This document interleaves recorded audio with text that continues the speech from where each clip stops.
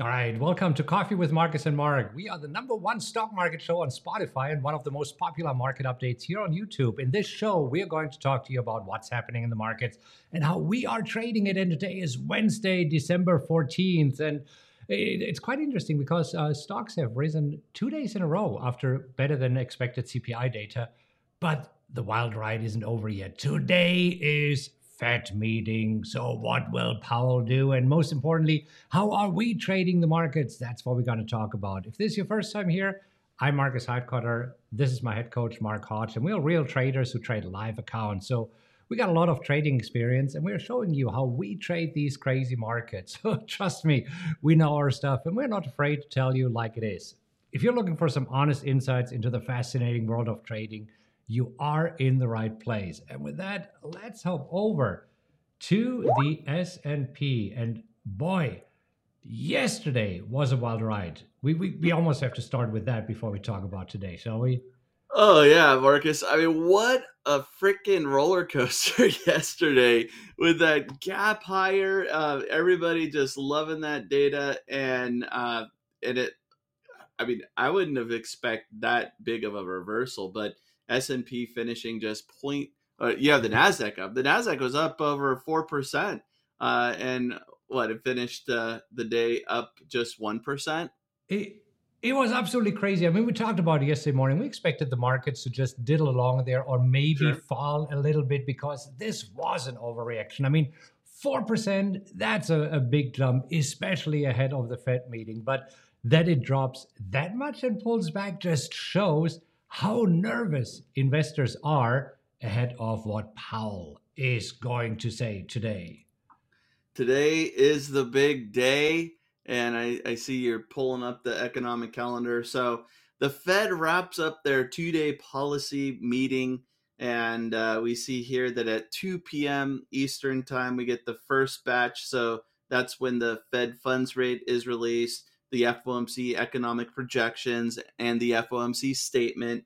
And that's followed by an FOMC press conference at 2:30 p.m. Eastern time. So you typically see two reactions. Well, three. One at 2, the second during the press conference, and then third the next day. It's typical that tomorrow, I mean, whatever happens today, usually the next day we have a reaction in the opposite direction. So we shall see. Now, both of these events can actually very heavily move the market because as of this morning, market participants still only factoring in an 82% probability of a 50 basis per point hike. I thought, especially after yesterday's better than expected CPI, that right now everybody would be betting on, oh, yeah, half a percentage point. That's kind of a given. But looking at the probabilities, not yet. That it is interesting, and even yesterday, the probabilities were it was about 75 at 25, or maybe a little bit higher on the 50 basis point side. But I mean, to be honest, I felt as though we'd get the reaction to CPI, there would be the big reaction, which there was, and then the reaction to the Fed would be a little muted because of the reaction to CPI. But after that huge reversal yesterday, that threw me off. So I mean, I do expect some volatility and movement today. Yeah, and it's really what will Powell say because it's all about the probabilities. What will the Fed do going into 2023? This meeting today is the last meeting of the year, and then also with all other major economic reports out of the way, this meeting today will set the tone for the remaining 2 weeks that we Sure. have. And this is where the question is: will we get to 4,200 in the S&P, which has been my bet for quite a while, actually since we are here, or will we just stop shy of the 4,200? And that's where I wanted to bring up the 200-day moving average again. I mean, this puppy here is just acting right now as resistance. It is, and we're kind of snookered in a range between around 3,900 ish and 4,100 ish. It looked like yesterday the 4,000 mark in the S&P acted as a little support. So you do see some round number support and resistance, and at 4,200. Line in the sand, Marcus. Line A in the line sand. in the sand, a line in the sand. So, looking at the markets today, uh, we just see markets are drifting slightly higher. And I think this here is a reaction to yesterday's very strong reaction because traders realized, wait a minute, the CPI data was actually pretty good. And yeah, so there is some hope. So, honestly, Mark, I believe that today there's more risk to the downside than there's to the upside. What are your thoughts? Okay. So you believe that with the Fed that there will be a negative reaction.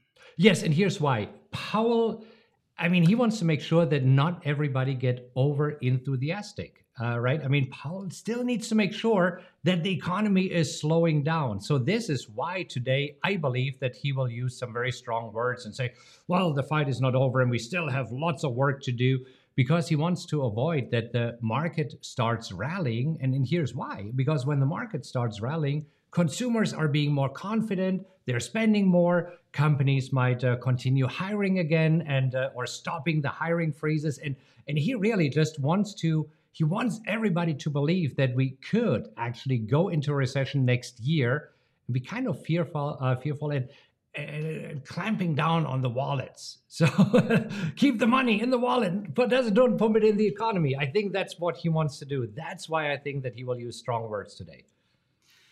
So you think he'll be more hawkish? Hawkish. That is the term. I know this hawkish and dovish. And see, at first, when I got introduced to the markets, this was so confusing. And this is why I don't want to confuse everybody. But yes, hawkish is the tone Well, that he will choose. actually, but we could simplify it, right? Think of the bird of prey, a hawk coming in, swooping in, and just killing everything. And then there's the dove, the bird of peace. And so if he's dovish with his comments, he's saying, oh, things are looking pretty good. Inflation appears to be in a downward trajectory, and it shouldn't be so much of an issue. Where hawkish would be, screw the economy. Right. We need to work on this inflation thing, and PPI looked lousy. Jobs are still strong. So there you go. That's dovish versus hawkish in a nutshell. There we go. So, I mean, the question is, okay, how do we trade this? And we already talked with our mastermind members about it this week. We started on Monday morning and say, okay, at this point, we are not interested in selling any puts because at this point, we just want to wait. Because if there is this afternoon a strong reaction to the downside, there will be some opportunities this afternoon to sell puts. If there's a strong reaction to the upside, we might have an opportunity tomorrow because, as you said, there's typically a third reaction, and that's in the opposite direction of what happens today. Yep. And the moves higher also have supported the decision not to sell puts, just because we know that generally speaking, it's best to sell puts on a down day, sell calls on an up day. And sometimes intuitively as a trader, you feel like you should do the opposite, but that's when you get the best premium. And that's when, as a wheel trader, the strategy that we love to trade, you can outperform. Yeah. So looking at our positions, I mean, I was looking at NVIDIA a little bit earlier, so I have it up there. Okay. Not much to do. I mean, yesterday also NVIDIA was trading as high as almost 190 at 188. And this where I got some comments on YouTube here saying, hey, do you regret that you sold the 175 calls? Why didn't you sell the 185 calls? Well, today we see why. I mean, this where, let me just adjust this. They're expiring on Friday. So here, I want to play it rather conservative. I sold some more calls on Monday, pocketed almost $5,000 by doing so, which will bring down my break even further. And we'll see. I mean, if we have a strong negative reaction to the downside, I might actually be able to sell calls again next week. And if we stay above 175, I'm okay getting out of this trade. Okay. Hey, apply the expected move. Okay. There we go. Okay.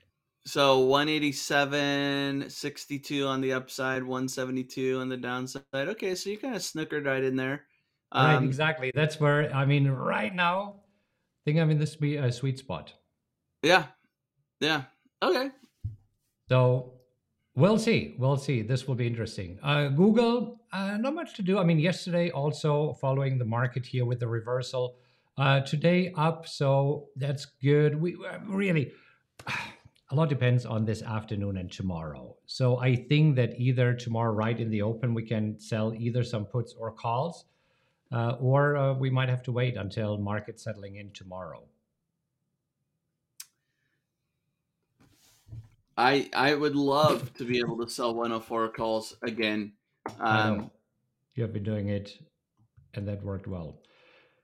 So play interesting yesterday also big reversal actually finished down a little bit today right around the unchanged mark, so not a whole lot going on.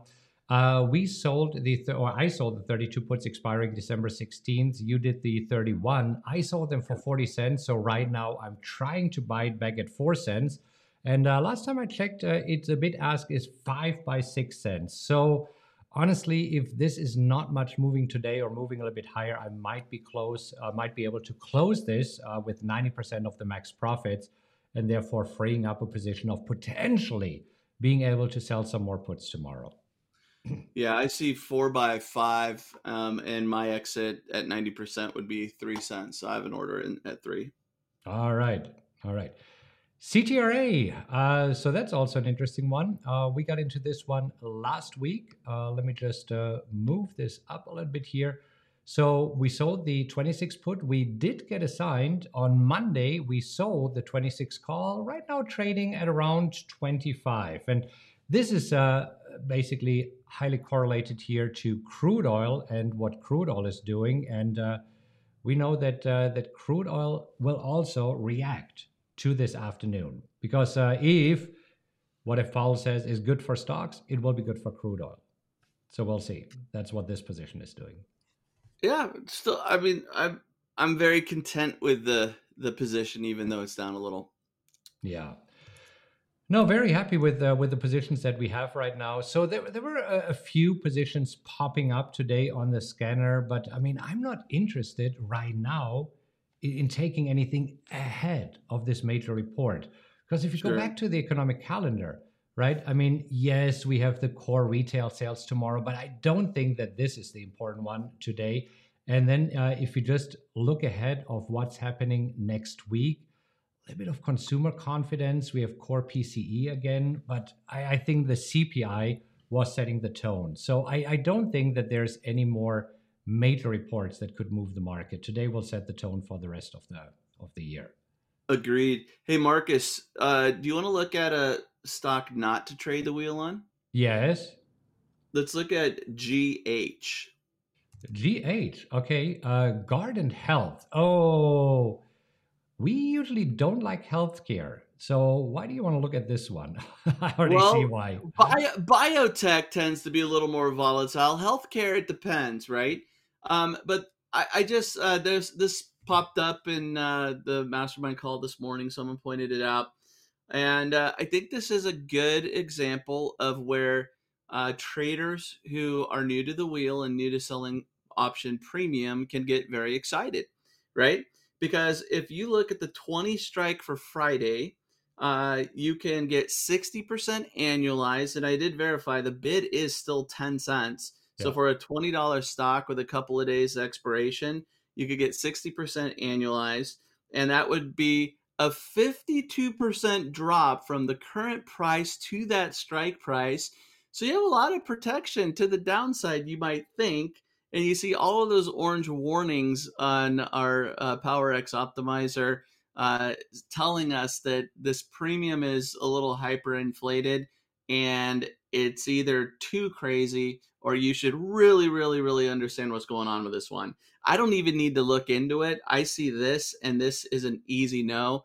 But something like GoTo, we had the same thing happen last year where we were saying in our mastermind group, don't touch this thing. It's a ticking time bomb. And, the stock's trading at $1.80 from the 150 it was trading at before. Yeah. So anyway, I thought it was a good example. I think it's great because even if you look at the 30, right, that would be a 29% drop in 2 days, and you get 220% annualized. Yep. If it's too good to be true, It is.